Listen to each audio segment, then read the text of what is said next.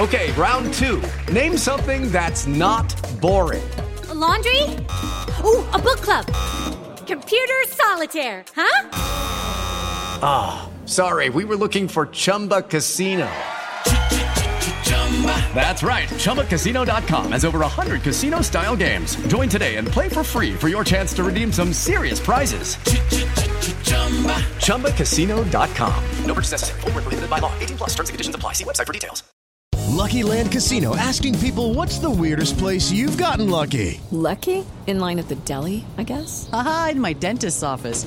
More than once, actually. Do I have to say? Yes, you do. In the car before my kids' PTA meeting. Really? Yes. Excuse me, what's the weirdest place you've gotten lucky? I never win and tell. Well, there you have it. You can get lucky anywhere, playing at LuckyLandSlots.com. Play for free right now. Are you feeling lucky? No purchase necessary. Void where prohibited by law. 18+. Terms and conditions apply. See website for details.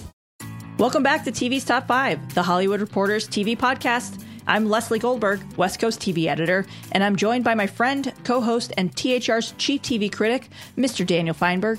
Dan, what's shaking? How you doing? We've successfully made it through a week of baseball season, and despite the best efforts of the Miami Marlins, it continues to happen. Yeah, MLB is a mess. The two Phillies front office staff came back COVID positive today. Joe Kelly got suspended for way more games than he should have for not throwing at a cheating Astro. Yeah, I have a lot of feelings on that, but that's for social media. And as we are recording this tonight, basketball is also coming back. So let me just tell you, life is going to be totally normal by the time we record our next podcast. Totally normal, Leslie. Sure, Dan. Well, with all that out of the way, let's dive into this week's headlines. Leading off, Little Fires Everywhere Emmy nominee Kerry Washington has extended her overall deal with producers ABC Studios. Over at Starz, P-Valley has earned an early second season renewal. And for more about the breakout hit of the summer, you should check out episode 78 from July 17th for our deep dive with creator Katori Hall. Over at Netflix, the streaming giant has greenlit The Witcher prequel Blood Origin and renewed YA drama Outer Banks for a second season. In development news, Succession executive producer Adam McKay is developing a COVID-19 vaccine drama at HBO because he's developing almost literally everything at HBO. Goodness gracious. Let the story play out, Adam. Over at Apple, Central Park has tapped Hamilton grad Emmy Raver Lapman to replace Kristen Bell as the voice of Molly in the animated series. Elsewhere at Apple, Oprah Winfrey will discuss race in America with a new Apple series called The Oprah Conversation. And wrapping up this week's headlines, The Walking Dead Season 11 has been delayed from its planned October launch. Instead, AMC has ordered 6 more episodes that they are tacking on to Season 10, with those expected to bow in early 2021. And that information broke somewhat adjacent to Comic-Con, which kind of took place last week, and that is the only mention we're making of it, so that tells you all you need to know about Comic-Con at home. Well, with all that out of the way, let's dive into this week's Top 5. Number 1. Leading off the week, the nominees for the 72nd Annual Emmy Awards have been revealed. HBO's Watchmen, to little surprise, was the most nominated program of the year with 26. The Marvelous Mrs. Maisel came in second with 20, while Ozark and Succession tied for third. But to me, anyway, the bigger story of the year may be that HBO, for the second time in 21 years, did not lead the nominees. Instead, Netflix, for the second time in the streamer's history, led the pack with a whopping 160 total Emmy nominations, a new Emmy record, and breaking HBO's previous mark of 137 from last year. And while Netflix was up dramatically from its haul of 118 last year, HBO dropped sharply to 107 without Game of Thrones and Veep. And an interesting side note to that, if you want to crunch the numbers, which our colleague Mikey O'Connell did, Netflix had a total of 51 projects nominated, while HBO had a better ratio of seeing 21 shows nominated. So when you break it all down, HBO averaged 5.1 noms per project, while Netflix averaged 3.1. Dan, that's a lot of math. I wasn't expecting this segment to go there, but it's an interesting stat nonetheless. It is. It reflects two very, very different business models than HBO, as HBO has constantly tried to emphasize in recent months, in similar conversations.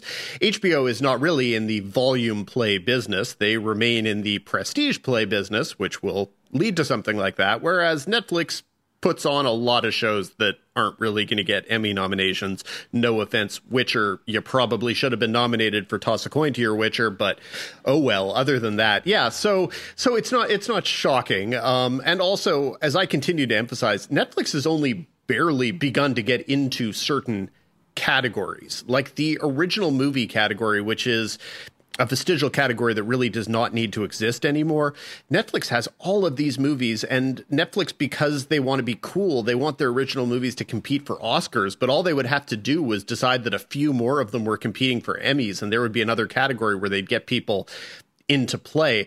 You know, for evidence of how something like that might work, you need look no further than our favorite streaming service, Quibi, where the good people of Quibi got to celebrate on Emmy morning by the fact that they were basically competing in categories no one else was competing in. And so Quibi got a lot of acting nominations this year because they're in categories no one else is in. But all Netflix would have to do was decide it wanted to do a couple short programs, you know, break a few episodes of things off into tinier bites, quick bites, as it were. Yeah. So everyone be more like Quibi, I say. And I also appreciate you not correcting me a single time there, Leslie. No, I will not. But we should note that Quibi scored 10 nominees, and it was one of 3 new streaming services to actually be eligible for Emmy nominations this year, who all kind of performed probably better than I think anyone anticipated. Disney Plus had 19, including a Best Drama Series nomination for The Mandalorian, and Apple had 18 nominations, including Best Actress for Jennifer Aniston, among others. So.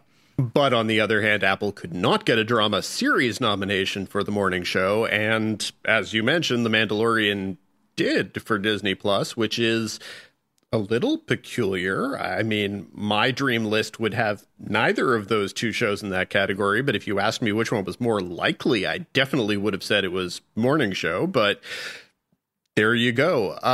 The Emmy nominations will always give you 100 things to be happy about and, you know, maybe 100 things to get pissed off about. I would say this year's ratio is probably a little bit more towards the ticked off side, for me at least. Because we talked a couple weeks ago about the expanding nominees in categories and what that could or couldn't mean. You know, if it allowed a few smaller shows to get in and to sneak in and to get recognition they wouldn't have gotten otherwise, you know, great. But if it just ended up being kind of same old, it wouldn't be good. I don't know that it was exactly same old, like Modern Family did not sneak into the comedy series category, which I thought it might.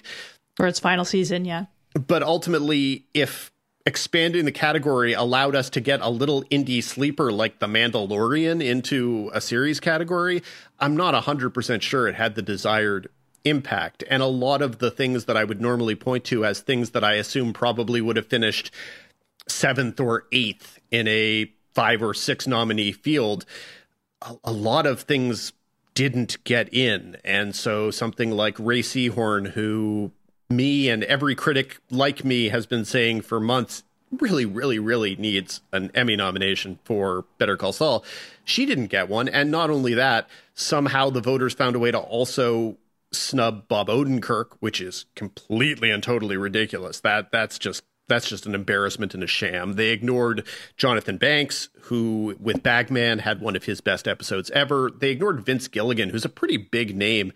They didn't nominate him for directing Bagman. They didn't nominate him for writing or directing El Camino, the Breaking Bad movie. So there were a lot of things that had me scratching my head, a lot of shows that just got totally forgotten and ignored, better things with 0 nominations. That is just so wrong. That is such a miss on every level, whether it's Pamela Adlon acting, Pamela Adlon directing, Pamela Adlon writing, people who aren't Pamela Adlon doing things on the show. Like that show should have 10 to 15 nominations every year as opposed to 0. And, you know, sure, I give up on things like Brockmire. Brockmire was never going to get a nomination. David Makes Man was never going to get a nomination.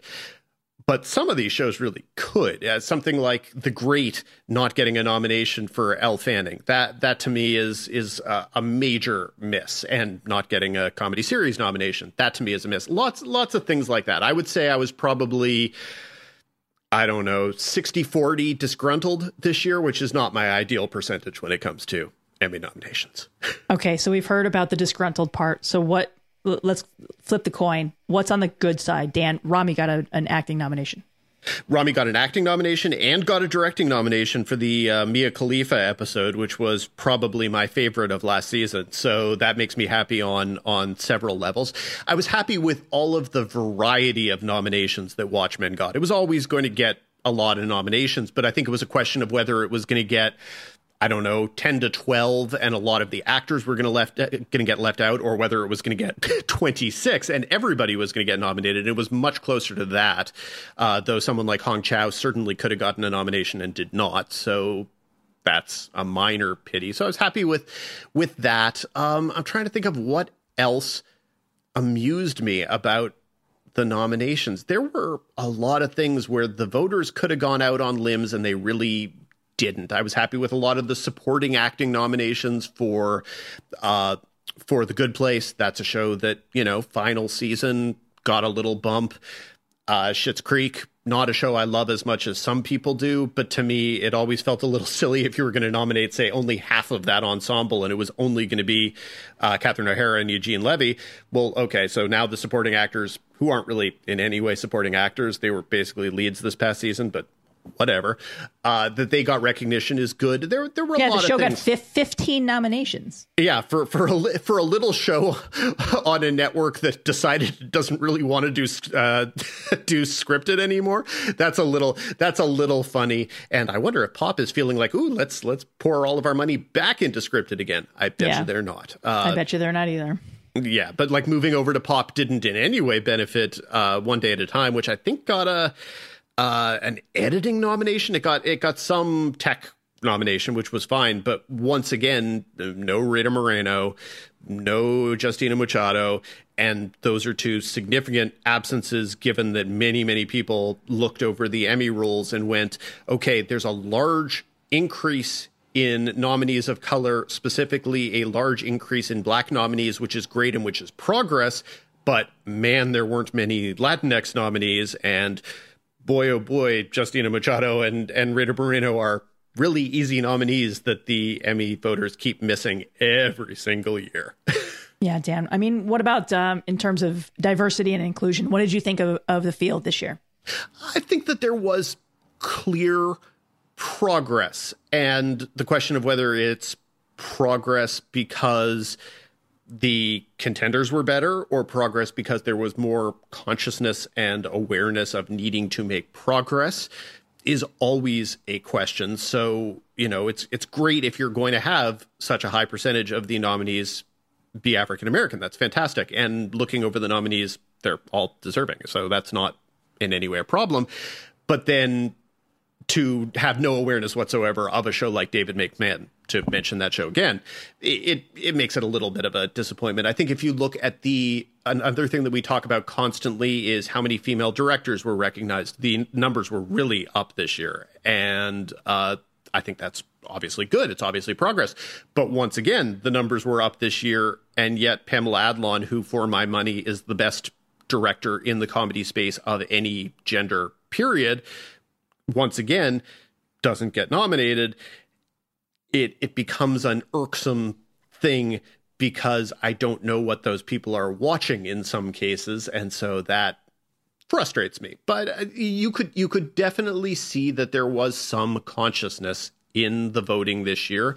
But the consciousness also reflects some consciousness among executives that there needed to be movement this year. There needed to be things getting better.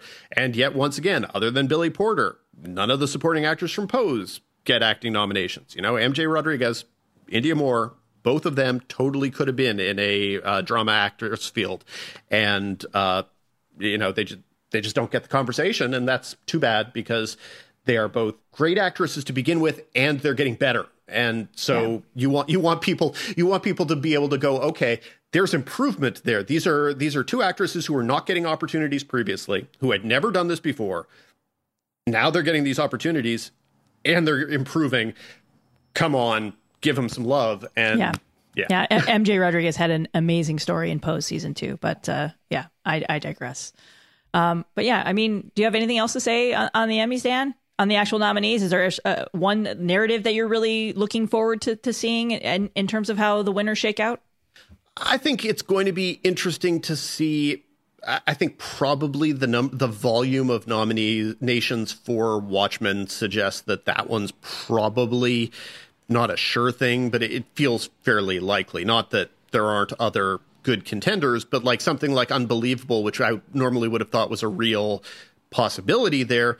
The lack of nominations for Caitlin Dever and Merritt Wever, which is just dumb. There's no other way for me to describe it. I think that to some degree, Netflix screwed up the categorization for the actors. And I've said this since the Golden Globes when I didn't understand what Caitlin Dever and Merritt Wever were doing as leads, but Toni Collette is supporting. Taking a step back further, I don't think there's any question that Merritt Wever should have been solo among the leads and Caitlin Dever and Toni Collette should have both been supporting. And I think if they had done that, probably they all would have been nominated. So that is a mystery. But so if you assume Watchmen's going to win the limited stuff, I'm still not sure what's happening on drama and comedy. Is Succession going to just pick up where Game of Thrones left off? It absolutely could. Is this a valedictory year for Schitt's Creek? So the narratives are the big ones. There are a couple really wide open races. So that's the narrative I'm looking forward to. But also the biggest narrative of all, and it's going to be our next topic, is what the Emmys actually going to look like. That is what Dan would call a transition. Number 2. Up second, and this news should come as no surprise, the Emmy Awards telecast, scheduled for September 20th, will be done virtually. With the field now set, Emmy producers, including host Jimmy Kimmel, informed nominees this week that they will be filmed remotely using different technologies to ensure the telecast has a better look than the early Zoom specials that we've seen from quarantine. Dan, look, the ceremony was supposed to happen in LA. The numbers as we are recording this show are trending very much the wrong way in LA County. There will be no red carpet, as to no surprise there either. But what do you think of this decision? I mean, obviously it was a no-brainer, but yeah, that's the easiest thing. There were some questions if they were going to look for a bizarro way of handling it, like holding the Emmys at Dodger Stadium or the Hollywood Bowl with every group of people sitting 15 feet away from each other. Something ridiculous like that. It was never going to happen. It was never going to work. This was always what it was going to be. So now we're going to have to see what it actually looks and feels like. The note that Jimmy Kimmel and the producers sent to the nominees said that there was not going to be a formal dress code, but they wanted people to put in some effort. But he also jokingly said that if you were in a place where the Emmys were taking place at like 3 a.m, you could feel free to wear designer pajamas. So I will be amused to see how they handle that. And it's too bad because everybody from the comfort of their couches enjoys the process of Emmy Day and watching the red carpet and seeing people get prettied up. I'm sure that if you were to catch most of the actors in their more candid moments, they would tell you, actually, I'm perfectly happy not to have to starve myself for a week, squish into a dress. The Emmys always take place on one of the hottest weekends of the year in Los Angeles. So you go somewhere and you stand with the sun beating down on you, waiting to answer the same question 85 times, having not eaten for a week. I'm sure most actors, if you got them a little bit drunk, would tell you, thank God we don't have to do that. But I'm going to miss it at home, and why isn't anyone thinking about me?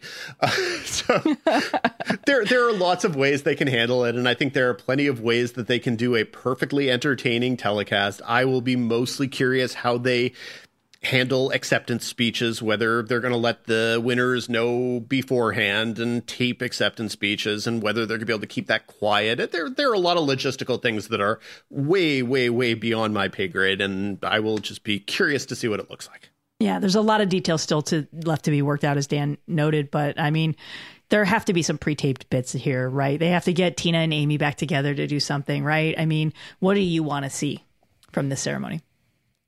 I want to see funny things. That's what I want to see. I want to see funny things, but I also we're all going to need to see some sort of awareness of the moment and acknowledging the moment, whether it's specifically the COVID of it all, whether it's the Black Lives Matter of it all. None of that can be ignored. None of it should be ignored. None of it will be ignored. Whether it's the presidential election that will be held, a month and a half later. I assume that largely will be ignored is the honest truth. I mean, someone will mention it in a speech or whatever, but I think there are enough kind of bringing the country together things. There's enough unity that can be reached for while still acknowledging the need for serious police reform nationwide, while acknowledging the heroism of the first responders, while acknowledging that some morons are still out there not wearing masks in public places in large groups. I think there are a lot of things that will be definitely acknowledged, and it's unavoidable. But I would also like for there to be some laughter. I hope that they find the right balance between the need to take the seriousness of the world serious and the need to acknowledge that it's really just a TV award show and someone should have some fun with it. So no problem. That's an easy balance to strike. So, go for it. Yeah, well, lots to monitor as that story continues to develop.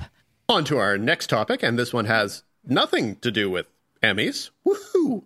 There's a major change over at AMC. Number 3. Sarah Barnett, the president of AMC Entertainment Group and AMC Studios, will depart the cable network in September. In her place, Ed Carroll, who most recently served as Chief Operating Officer, will take on oversight of AMC, BBC America, IFC, Sundance TV, and the studio. So, Leslie, break it down for the kids. Why is this interesting news? Well, anytime you see a network executive, one who's running a suite of networks like this, leave, there's usually more to it. And in this case, to me, at least without knowing what Barnett is doing next, this is a move that signals just how much basic cable has been impacted by the streaming wars. We've talked about it on the show in the past, few episodes about how USA and Sci-Fi and TNT and TBS and a slate of other basic cable networks have slowly retreated away from scripted programming because it's impossible to compete. You need, it's like a vicious circle. You need Netflix to sign on as a co-producer so that they get the global rights, so that you get the cash infusion to help make a premium or semi-premium show for cable. But then no one watches it. Everyone tunes in on Netflix. You have no back-end ownership because you've already sold the rights to Netflix for a second window. And it's just impossible to cut through. I mean, that's what happened with a show like Dare Me, right? A show that was very well received by critics. Nobody watched it. It sold to Netflix. They couldn't bring it back for a second season because the financials didn't work. But yeah, this is exactly what this is. Barnett has been in that top job since a 2018 restructuring that gave her oversight of AMC as well as BBC America, IFC, Sundance. She came in after Charlie Collier departed when he moved to Fox. But in addition to having great taste, never forget that Sarah Barnett is the executive who greenlit Killing Eve for BBC America way back when. It was Barnett who made some really compelling business decisions that included airing the Emmy-nominated drama on both AMC and BBC America in a bid to kind of expand its audience and say, hey, guys, over here, we have this great show. Look, let's put it on our bigger network of all of the suites and hope it cuts through in a better way.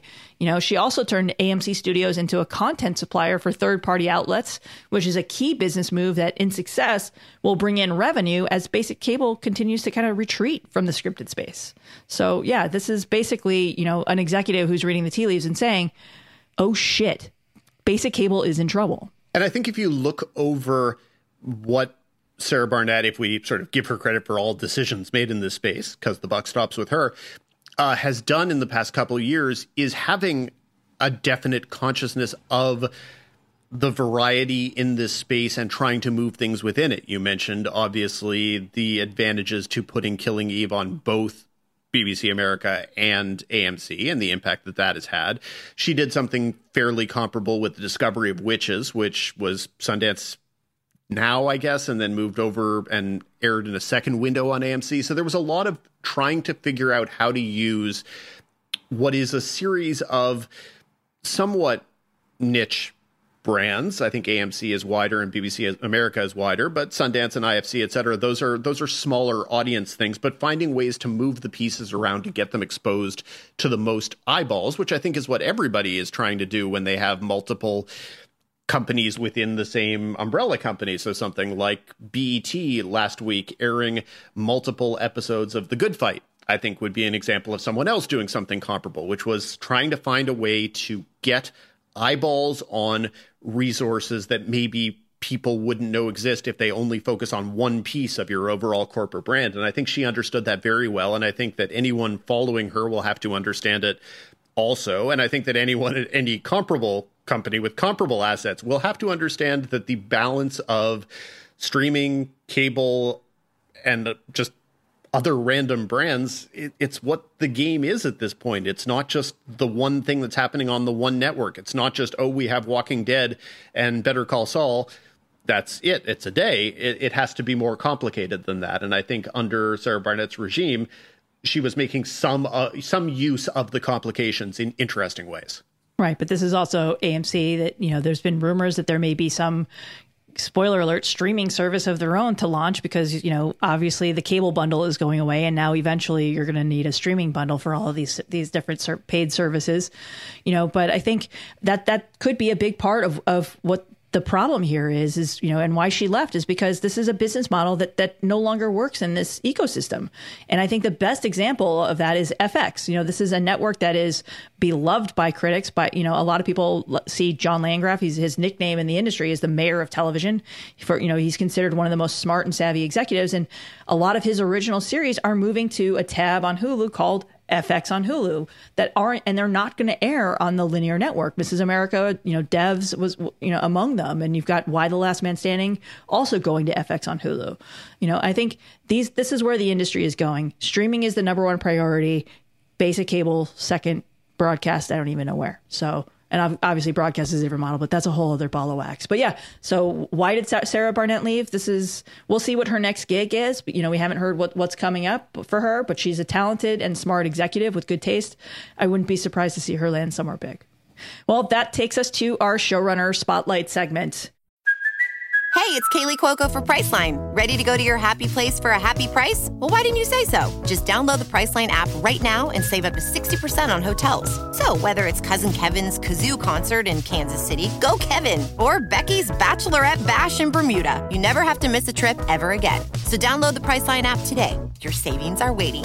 Go to your happy place for a happy price. Go to your happy price, Priceline. Number 4. Joining us this week is the showrunner behind ABC's Grey's Anatomy and its Firefighters spinoff, Station 19. Krista Vernoff's credits include Shameless, the original Charmed, beloved one and done Wonderfalls, and Grey's spinoff Private Practice. Vernoff had been with Grey's for its first 8 seasons and returned in season 14 after Shonda Rhimes recruited her to serve as showrunner after her move to Netflix. Thanks for joining us, Krista. I'm so happy to be here. Thanks for having me. So, look, there's a lot going on in the industry right now. So let's get this one question out of the way first so we can move on and discuss some of the bigger, broader things that are going on. Justin Chambers left quietly and suddenly. What happened? And is there anything in hindsight that you would have done differently? Oh, my gosh. I haven't talked about that, and it's not my story to tell. I understand you guys have to ask, but... Moving on, Grey's Anatomy was the first show to shut down production during the pandemic. And now we're nearly 5 months later, which that hurts to say. You are now writing COVID-19 into scripts for season 17. Can you talk us through the conversation to do that? And was there ever a chance that you wouldn't do that? Absolutely. I spent the whole hiatus kicking it around, and I came into the writer's room thinking that I had made the decision that we were not going to do it. I honestly think this is one of the keys to good show running, is thinking you've made a decision and then letting your very smart writers convince you that you made the wrong decision. So I went into the writer's room and I made a speech about why I didn't think we should cover it, which was really just about fatigue. It was really about fatigue. I spent the hiatus watching Schitt's Creek and The Good Place, and anything that gave me a half an hour where I could just laugh or feel lighter or feel better about the world. And I I feel like people need that so much. So my thought was, we're not going to do it. And very quickly, I think, I gave my speech and then I said, who wants to convince me I'm wrong? And Lynn Litt bravely raised her hand and had a really poignant pitch. And one by one, everyone else raised their hands and said, here's why we have to do it. And particularly persuasive was what we call Team Medical, Zoanne Clack and Nasser Al-Azhari and Michael Metzner were in the writer's room. And they really convinced me that it would be irresponsible to be kind of the biggest medical show and ignore the biggest medical story of the century felt irresponsible really to the medical community. And one by one, we brought in our doctor advisors who we meet with every year, and we meet with some of the same people, and then we bring in sort of new guests. And it became clear that these doctors are traumatized. These doctors and these nurses are traumatized. They are not trained or wired to hold the hands of dying people all day who are alone without their families. And they are not trained or wired to face as much the inability to. There was so much unknown about this disease. There is still so much unknown about it. And they are really struggling. They're saying things like, kids, their first year out of medical school are seeing more death in the first year than many doctors see in a decade. And it just felt like we had to tell this story. We have to tell this story. And so the conversation became, how do we tell this story, this very painful, brutal story that has hit our medical community so intensely and, as they keep saying, permanently changed medicine? How do we do that and create some escapism? How do we do that and create romance and comedy and joy and fun? That's the conversation. That's the challenge this season. And the writers have really risen to that challenge. And so I feel like we're going to be able to tell these stories and honor the heroes on the front lines and provide some escapism and some romance and some laughs. Well, obviously, without telling us specifically, is the coronavirus going to be treated as almost sort of in Buffy terms, kind of the big bad of the season, the thing that's sort of the pervasive thing that's always center? Or is it just going to be a thing that's going to be a day-to-day part of their lives, but they're still going to be dealing with the regular weekly dramas? I think it sort of sits somewhere in the middle. I think depending on the episode, there's joy and fun to be had in people who are quarantining away from the hospital. One of the things is, these doctors, many of them aren't going home to their families. They're getting Airbnbs and living together. They don't want to expose their kids. There's a lot of story to tell that is sort of COVID related, but not about death and despair. Does that make sense? So it's pervasive because it's pervasive. I don't know a person who works in the medical world who isn't affected, although some of them are affected. Interestingly, I have a friend who is a surgical nurse, and he doesn't have work because all the surgeries for so many months basically people were furloughed because so many surgeries are not essential or don't have to be done right now. There's a word that I'm not coming up with. What's the word when you opt to have a surgery?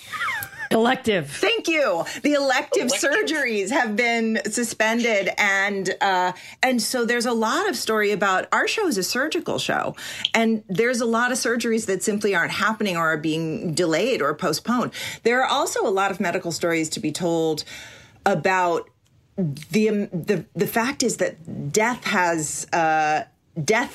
has increased in this country, particularly because people were in the early months and are still afraid to go to the doctor and afraid to go to the hospital. So when I spoke with our team medical about 6 weeks into the into the pandemic and said, like, is there something you want me to tweet? Is there some message I can try to get out there? And I thought it was going to be about COVID or wear masks. And it was, come to the doctor at the first sign of stroke. Come to the doctor at the first sign of heart attack. If you are having a gallbladder attack, come to the doctor, because people weren't going and they were dying from things like appendicitis. They were trying to just wait it out, treat it on their own, afraid to be exposed to COVID. So there's a lot of stories. Yeah. One of the things that, you mentioned, there somehow is a debate about wearing masks in this landscape. And have you thought about if these anti-maskers, is that a story that you're thinking about even addressing? I know the show has been willing to kind of take on a political debate, but I don't know that there's a political debate around this one. I don't think it's a political debate. I don't think it's, listen, yes, it's a political. No, I'm not gonna. I don't have plans to take on anti-maskers, which feels to me like a strange and desperate distraction from the reality that's happening in this country. It's a desperate. It's like people are having cognitive dissonance. They don't want to believe that the country's in the shape that it's in. They don't want to believe this virus is real and killing as many people as it is, because that would mean that they're. Because that would mean that so many of the things that they hold dear, maybe politically, are failing. I'm so broken around the state of this country that it's hard for me to talk about. But no, I don't have a plan to take on anti-maskers. We're just going to wear masks. The fact is, we're so lucky as a medical show that we can have our actors in masks so much of the time, and our extras in masks, and our guest stars in masks organically, because you can't be in a hospital without a mask right now. So that's actually going to, I think, allow us to get back to work safely, maybe before some other shows can. Yeah. And of course, now that you're bringing that up, there is, no clear path back to production right now. That's still something that is being worked out. All the safety protocols are being worked out between the guilds and the studios. And, what's the latest that you're hearing about the efforts to kind of get cameras rolling again? I'm in Zoom calls all day, every day on this subject. And I believe that the unions are close to, having a deal. I think there are so many unions that have to work out terms. And what I'm hearing is that unlike other negotiations where it's like, we want this and profit and, everybody's arguing about profit share and that kind of thing, these negotiations are, we all want to keep everybody safe. How are we going to do that? What are we agreeing to? And it's for every human being.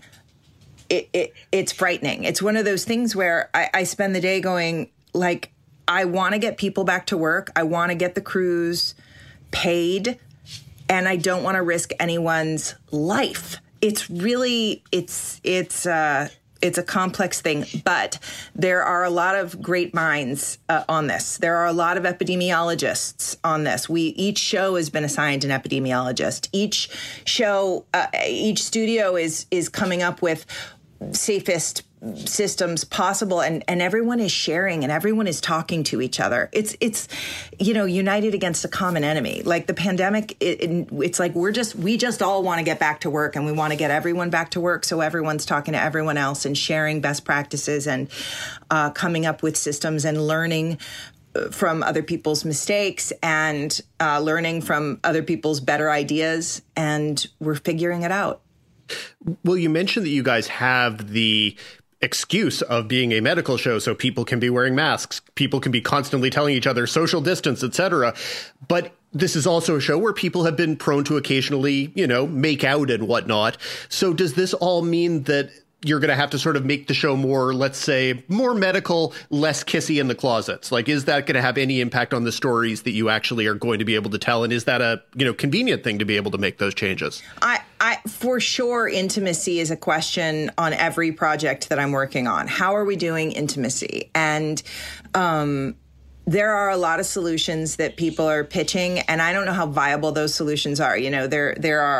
There's visual effects, for example. There's do you shoot one side? Obviously, you can't have people making out, but there's a lot of, there's been a lot of sex on Grey's Anatomy that doesn't involve kissing. There's a lot of sexy lifting of clothes and pulling down of clothes and taking off of things and standing behind a person in a sexy way. And there's a lot of ways to skin that cat, so to speak. So, but how do we do this is a big question. And yes, I think it's safe to say there's going to be less kissing on TV across the board this year. I mean, as you're writing the scripts, what's been the hardest thing to kind of write around? Is this it? For sure, this is an ongoing. Yeah. Yes, this is it. How do you satisfy the desire to create escapism through romance and titillation when you can't ask actors to stand face to face and put their lips together? But it leads to some HR level conversations in the writer's room. Like, you're like, okay, let's stop talking. Like, I don't know how to, the details, you start pitching details and you're like, just write it. We'll figure it out. And if we can't figure it out, we'll skip it. Especially because last season, you with the move back to 9 p.m., I remember you saying you wanted to bring that steamy romance back to Grey's from the early season. So yeah, I did say that. We did a little bit of it, but not a lot. But, going forward, getting back to the production part of this all, do you have a start date? Do you think, look, you've got a pilot in the works too, which we can talk about in a little bit, but how likely is it that we'll see scripted series for broadcast resume production this year based on the latest conversations you're hearing? I think it's likely. I think we're very close to figuring it out. And there are tentative start dates. I will say that there have been other tentative start dates and that it's been pushed. But I think it's like Debbie Allen said, we were in one of these endless meetings and Debbie finally said, if you don't start, you don't start. We've got to start and do our best to keep everyone safe. And safety is our number one concern. And in the beginning, it felt a little like the blind leading the blind. And now it feels like we've got more of the right elements in place, the right people to run a COVID department and to, create safety. They've got rules about what kind of masks are, it's like triple layered masks on set and N95. Like, everybody is going to be so protected. One of the big conversations is, actors have to be in masks all the time, that they're not on camera. What does that mean for hair and makeup? They've got to get in their hair and makeup and then put a mask on their face. And what's that going to look like by the time they get to camera? And then there's going to be touch-ups and, but the hair and makeup people are going to be in goggles and masks and face shields. And for me, one of the big questions has been about mental health.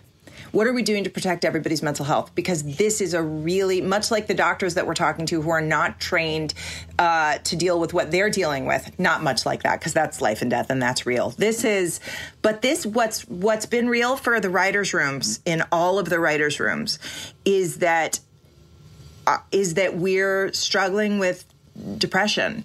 Many of us individually are struggling with Zoom screens all day in place of human contact with each other. Writers' rooms are such a sacred place. There is so much joy and community, and those rooms are so much why so many of us got into this business. We get to hang out together and we get to tell stories and we get to make each other laugh and we get to be the show and we get to be the audience and we get to be a community. And just as we're all suffering for a lack of our communities, the writers' rooms on Zoom doesn't even come close to approximating the vibe, the feeling that you get when you go to work with people you just think are hilarious and admire and have become friends with. And also because of Zoom, there are so many limitations to how long you can go before you start to get a headache and before your brain shuts down and stops being able to process words.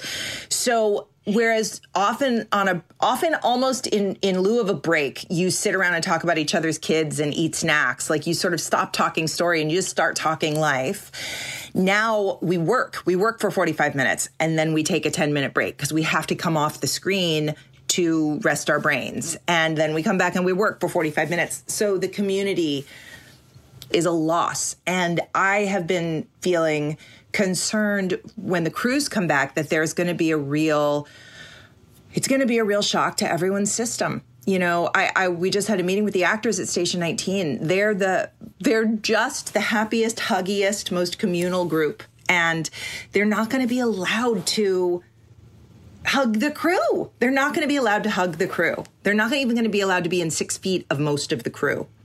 That's psychologically going to be really hard on everybody. So some of the conversations I've been having is like, prepare yourself, because we've all been in this sort of in our homes. And now the feeling is going to be, oh my God, we get to come back to work. But it's going to be nothing like anything any of us is accustomed to. And we're already seeing that with the writers. Yeah. And, when we spoke in April, you mentioned that one of the reasons that you guys were shut down so quickly was because so many members of the crew on Grey's specifically are in a high risk category because they've been there since day one. I mean, this is a show that's nearing 2 decades. What sort of discussions have you had about crew members who maybe don't feel safe enough to return to work? And to that extent, to actors who don't feel safe. I mean, looking at Grey's, Jim Pickens, the OG, 65, Ellen Pompeo, 50. Have you had any cast members or crew members opt out? And what's that conversation like? I don't feel like I can speak publicly about people's private reactions, but what I can say is that there have been a lot of conversations and a lot of asks for clarifications. How are we handling this? How are we handling that? So it's just an ongoing discussion. But have you had folks opt out, whether it be crew or cast, without naming them specifically? No. I think people want to come back to work. Is there a part of the process that you have to keep an eye on to make sure that all of the scripts you're working on are more flexible so that they can be adapted as real life situations change? If somebody does need to drop out for some reason, is there a different thing that you've had to do so that you can move pieces around more flexibly than you might otherwise? Yes. One of the primary thing that I've done is committing to have 4 scripts ready on each show on day 1 of prep. That was my idea. And I think there are some other showrunners who will listen to me and hate me for that idea because that's a hard thing to do. But it's the thing that I came to understand that's the what you just described, Dan, is the essential ingredient. Is if an actor falls ill or a director falls ill, everybody who was working in the scene with that actor has to go home. Like, that's the reality. You've got to go home and wait for tests and quarantine for a certain number of days if you've been exposed. So what that meant to me is, wow, if I've got 4 actors in a scene together and one of them, and by the way, it's not just tests positive for COVID. It comes down with a fever or a headache or a sore throat. It's like at first sign of illness kind of thing. So what that means is, okay, now I don't have those 4 actors. I need other material to shoot. If I'm going to be responsible to production, we need to be able to jump to other material. And that means, for me, also, if a director falls ill, you've got to be able to jump to another script. It's really complex, but I felt like the thing that we, the writers, could do to support moving this mountain is get really far ahead, so that there's always material to jump to. Is that the sort of thing that gives line producers heart attacks, or are they actually kind of relieved that you're thinking that far ahead? They're thrilled. And yes, it gives all of us heart attacks, but the fact that they won't have to shut down because certain people have to go home makes their jobs and the financial reality of the show way, way more feasible. And the other thing, of course, that we've been talking about now for the last few months is the political unrest in the country, specifically the Black Lives Matter movement and the protests around that. Is that something you guys are weaving into the narrative? Obviously, it wouldn't fit in as a season-long arc in the same way, but is it something that you're planning on addressing? It's something we've had a lot of conversations about in every room that I'm running, and I think it's really important that anti-racism is not just a part of the conversation, but it's a part of the world, part of the stories that we're telling. And you guys have been, in the past, you've tackled unconscious bias a few years ago. I mean, how big of an impact are you looking at in making this, the Black Lives Matter movement into, Grey's and 19? I think that we're at a this is a revolution. This is a massive moment in our country, and I think it's a massive story. And one of the things we're primarily focusing on at this moment on Grey's Anatomy is medical racism, systemic medical racism, because we're seeing so much of that illuminated through COVID. So yeah, it's big, and Station 19 is a first responder show. There's a huge amount of story with first responders and protests, and a lot of that cast are also Black men. And there's a lot of story right now about the reality of how a Black man is treated walking down the street in civvies versus how he's treated walking down the street in a firefighter's uniform. And I feel like it's our responsibility to just look at all of it. I'm not taking on any political issues. We're living in the world and in the America that we're living in right now, and the stories are emerging from our lived lives and the lived lives of the actors. We have all the actors on every show come in and pitch ideas and stories. I feel like actors are an essential part of the creative process and an essential part of working with your actors closely is an essential ingredient in a happy show, in a happy community. I've been working for 20 years, and on the shows where the actors are not respected and included in the storytelling, you get factions, you get, anger, you get a dysfunctional work environment. So we've all got our stories, the actors and the writers, and we're building our world from all of it. Changing gears a little bit, we mentioned earlier that you had a pilot, obviously, this development season, and you are a pilot season veteran. You've been through it many, many times. Obviously, this was a completely unprecedented spring for such things. What was the different experience like for you, and where does that pilot stand now in the grand scheme of things, I guess? That was a rough moment. Honestly, I love this pilot. I feel like it's so fun and important. It's fun and important, like Erin Brockovich, and we put together this tremendous cast, and we prepped for 7 or 8 weeks, and we shut down on the last day of prep. So we were shooting on the Monday, and we shut down on the Friday. And it feels like, I love roller coasters, and it feels like going to Magic Mountain and waiting in the line for Goliath in like 99-degree heat, and like your drink ran out, and you waited and you waited and you walked and you walked, and then you finally got on the roller coaster, and then you did that slow tick, tick, terrifying sort of tick, tick, tick, tick up the top of the hill, and you get stuck at the top. That's what it feels like. And great analogy. It's just...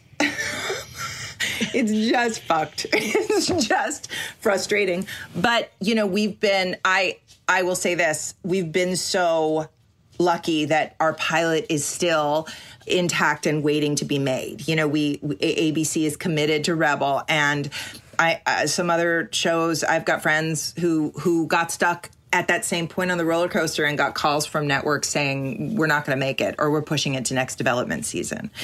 So I'm grateful to still be on the ride, and I'm keeping in touch with the cast, and I had a writer's room, and we delivered some scripts, and we're in early pre-prep meetings right now, figuring out how to make that show. And I don't think I want to do COVID on that show, because it's not a medical show, and because I don't know when it's going to air, and you get into conversations of, will it be dated? You know what I mean? Like, we don't know what the realities of the world are going to be. So how do you do it? We're working on it. I mean, is there a world where you're filming Rebel and Grey's Anatomy and 19 are both starting back up all at the same time, where you have 3 things going on day one when production does resume?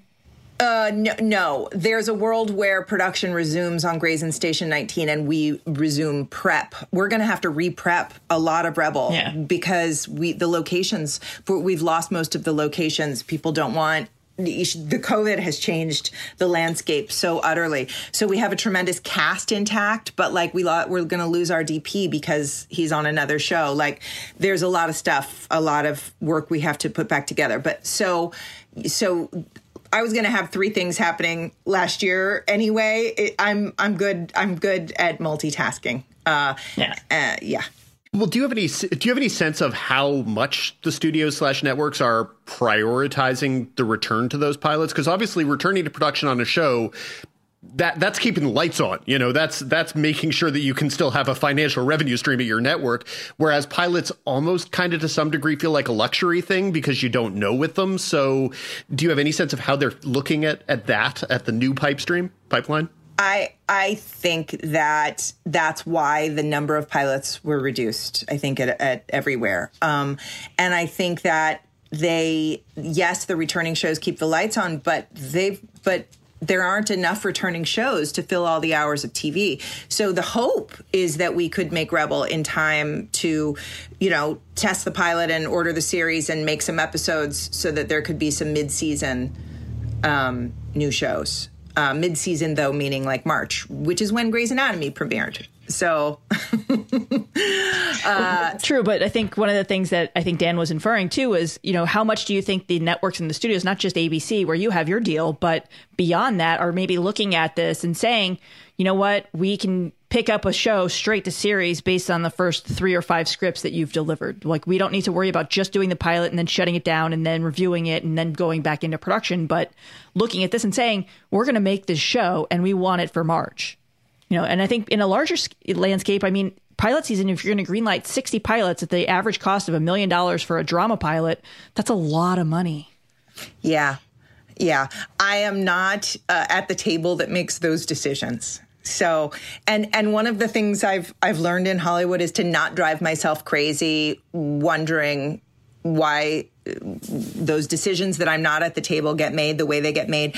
What I know is that the people who sit at those tables are really smart people who worked really hard to get where they are, and that they have job pressures and expectations and X factors that I don't understand because I've not ever been in that job.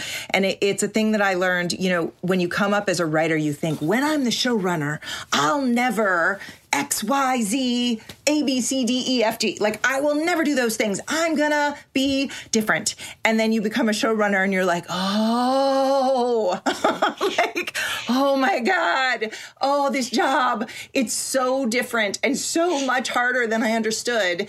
And, I hated that person for all those years for doing that. And now I'm the person doing that. And should I write them a note of apology and tell them how much I hated them? No, I probably shouldn't do that. Like, so what I learned from going on that journey is to let go of trying to analyze or second guess the decisions that are being made either above my head or in a different sort of faction of the world. I don't know what Dana Walden and Bob Iger are dealing with right now. I can't imagine what they're dealing with, what pressures they're dealing with. So I don't second guess. I just do my part. I do my job. And I feel like with Rebel, I feel like we're doing it really well. We've put together a great cast, and the writer's room was tremendous, and the scripts are delightful. And I trust I trust that you're going to see Rebel. I just don't know when. Right. On top of everything else, these past few months, you've been without an agent as part of the WGA's battle with talent agencies over packaging fees and so many other things, affiliated studios. What strikes me is how incredible it is that these two stories, you've got not just the battle with the talent agencies, but then you were going, there was almost a writer's strike over the deals with the studios. So these two stories were the most important things in our industry just, 5 months ago. And now you're seeing major agencies like UTA most recently that signed the Code of Conduct. How much do you think the pandemic has really affected things like the battle over affiliate fees and even the WGA's new deal with the studios? Leslie, I don't know, because those are big questions, and I am a writer, and I am mostly a writer who just makes up fiction, and I manage my shows, but that is over. the people who are in those negotiations and conversations, God bless them, because particularly on the guild side, they're doing it like for free. Like that's a volunteer job. And they're busting their ass, and I'm really busy running my shows. And so I don't know what happened in those rooms, and I don't know how much the pandemic has affected those conversations. I do know that it was difficult being without an agent, and I will share with you that I did just sign with UTA, and I signed with Larry Saltz and Lucinda Moorhead, and I'm really excited to have representation again, and I'm really excited that UTA made a deal with the WGA, and excited to support that. And I hope that the other agencies follow. Yeah, that's great. You know, and I'd be remiss if I didn't ask this, because we end every conversation that we have. I think I ask you this exact same question, but you're in the second of a 2-year pickup for Grey's. Has there been any conversation about how much more there is in the tank? And has the pandemic impacted those conversations at all? I think that really our focus right now is on, can we make season 17? And then when we figure out how to actually get back to shooting 17, we may have resumed some conversations about the future. But right now, it's all day, every day. How do we get back to work are the meetings. And you already sort of hinted at this earlier, but we like to end these podcast conversations with the same question, which is, what have you been watching and enjoying the past few weeks, months, forever? I am so lucky to have so many jobs that I don't have a lot of time to actually watch TV. I had a beautiful kind of hiatus from all the rooms, but only for 2 weeks, because Rebel Room started up sort of right after everything shut down. So I don't have as many answers to that as some of my peers do. But I will say that I discovered Schitt's Creek during the pandemic, and it really, like, every day that I threatened to fall into total despair, that show helped me not. I discovered The Good Place during the pandemic, and that was just, honestly, I think the best series finale I've ever seen. I admired that so much. And we watched season 3 of The Crown. I'm just starting I May Destroy You. I just watched the pilot of that. That was tremendous. But I have 3 teenagers and 3 shows. So the thing that falls away, like I don't listen to podcasts, and I don't get to read a lot of books, and I don't get to watch a lot of TV, but I get to be present with the kids and the shows. And those are good priorities to have, though. Yeah. So, and I will say that the highlight of my pandemic life was Hamilton coming to Disney Plus. That was that night. Like, we sat and watched it and sang along to the whole thing. Like, that was joy. That's pure joy. Yeah, I think a lot of people felt that way too. Well, Krista, thank you so much for joining us this week. Thank you so much for having me. It's nice to see you both. Grey's Anatomy and Station 19 will return to ABC sometime. Number 5. As usual, we wrap things up with the Critics' Corner. Among this week's new major launches are Umbrella Academy returns with its 2nd season on Netflix. Disney Plus debuts Muppets Now. Showtime has its Go-Go's documentary, which personally I'm very excited to watch. And Netflix has Immigration Nation. Dan, what you got? Lots of options. None of the options are perfect, but I think that people will find things to watch in the next few days. Umbrella Academy is, it's yet another one of those mismatched, dysfunctional superhero team-up shows, and there are a lot of those, and they range from the extremely provocative and excellent Watchmen, which of course comes from a different and established brand, the uneven but interesting Doom Patrol, the uneven but wildly entertaining Legends of Tomorrow, and I guess probably somewhere in that uneven but appealing range of The Boys on Amazon. So Umbrella Academy is a show that is frustrating because when it's good, it's fantastic. Every once in a while, and really this is once or twice per episode, there is an image or a set piece where I go, man, that was beautifully produced. That was just great TV. And then there's about another 40 minutes where I'm like, yeah, I don't really care about these characters so much, and I really don't want to watch them anymore. And then, something else cool will happen. I'm like, this is why I love this show. And then back again. The second season, which takes the superheroes to Dallas in the 1960s to avoid yet another apocalypse, is actually much clearer than the first in terms of what its narrative thrust is, and that benefits the show somewhat. But it still doesn't really improve the consistency ratio, which is not spectacular. But on the other hand, there's enough good stuff that I understand why people would want to stick with it for the less interesting stuff. And hell, maybe you care about the characters I don't care about. I can't say that for sure. There's a somewhat similar thing happening with Muppets Now, which is the latest attempt to fix a thing that was never broken in the Muppets. In this incarnation, it is closer to a streaming, unscripted show with a variety of segments, all edited together on a weekly basis by Scooter. That's a thing that's happening. And a lot of it is very fun and entertaining. There's a lifestyle show hosted by Miss Piggy with regular guests Taye Diggs and Linda Cardellini. Bunsen and Beaker do a scientific exploration show.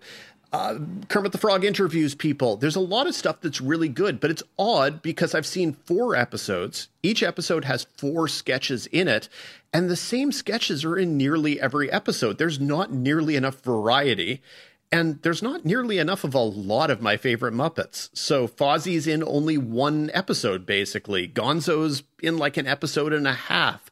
Statler and Waldorf are in 1 episode and they're not funny. Rolf is nowhere to be found at all. What happened to Rolf the dog, Henson Company? Come on, guys. So there's a lot of stuff like that. But it's still utterly charming at times. It just, a lot of sameness sets in much faster than it should. Little perplexing. But anyway, that's Disney Plus, and that's Muppets Now. Immigration Nation on Netflix is, of all the things coming in the next week, it is the most important thing you could watch. It is a nuts and bolts 6-episode deconstruction of the immigration system in America and why it is so fucked up. And it is persuasive and infuriating, and it will have you yelling at the TV, and every one of the 6 episodes is over an hour, and it's over an hour of people sobbing about being separated from their children at the border, of immigration attorneys pounding their heads against the wall about a system which is in no way meant to actually encourage people to do anything legally, of ICE officers making callous and cavalier jokes about the people they're kicking out of the country. It will make you yell at the screen. It will make you miserable. So that's my recommendation for that one. It's the show you probably should be watching. It premieres Monday on Netflix, but I completely understand why you may well feel it's not a show you actually want to be watching. But sometimes you got to eat your kale, kids, and this is one that is nutritious and meaningful, and it's also occasionally inspiring and exciting and emotional in a way that's satisfying, but it also will leave you at the end of it going, yeah, this is horrible and I don't know what to do with any of it. So, hey, if you're looking to feel disconsolate, Immigration Nation on Netflix. Thumbs up. Have you watched the Go-Go's documentary yet, Dan? I have not. I heard good things about it out of Sundance, but I believe we reviewed it out of Sundance, and thus it was not on my reviewing plate, and thus I have not had the time to get to it. But I am definitely curious, though I am willing to wager I was not as big a Go-Go's fan as a child as you were. I 100% was, like, totally Valley Girl. I loved the Go-Go's. I've probably seen them more in concert than almost anyone else in my lifetime. So is that true? How many times have you seen the Go-Go's in concert? Probably 10 or 15, maybe. Good. I see them every time they come through. It's a fun show, Dan. It's always fun. I am not in any way saying that I doubt the fun of it or the excitement. I'm just saying this was a thing I did not know about you. And now I do. And now the listeners do too. Go-Go's, Duran Duran, Brandi Carlile, U2, probably my most attended concerts. So anyway, enough about that. That feels like a good place to wrap things up. Thank you for listening to TV's Top 5, the Hollywood Reporters TV podcast. For more of Dan's weekly recommendation, and not mine, be sure to subscribe to THR's Now See This newsletter. We will be back next week. Until then, be sure to subscribe on all of your various podcasting platforms. If you like us, rate us. If you really like us, write a little reviewy thing. It helps spread the word of mouth. You can always come say hi to us on Twitter. We like hearing from you. We like your questions, comments, and concerns. But if you want to hear a question read on a future podcast, we're not paying attention to that on Twitter, so you should email us at TV's Top 5 at thr.com. That's TV's Top 5, the number 5 at thr.com. Until next week, Leslie. Until next week, Dan. And free Joe Kelly.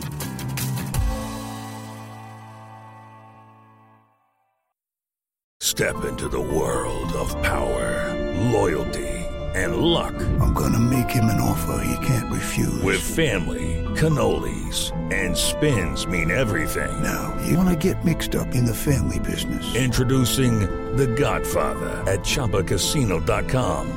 Test your luck in the shadowy world of The Godfather slot. Someday, I will call upon you to do a service for me. Play The Godfather, now at ChumbaCasino.com. Welcome to the family. No purchase necessary. VGW Group. Void where prohibited by law. 18+. Terms and conditions apply.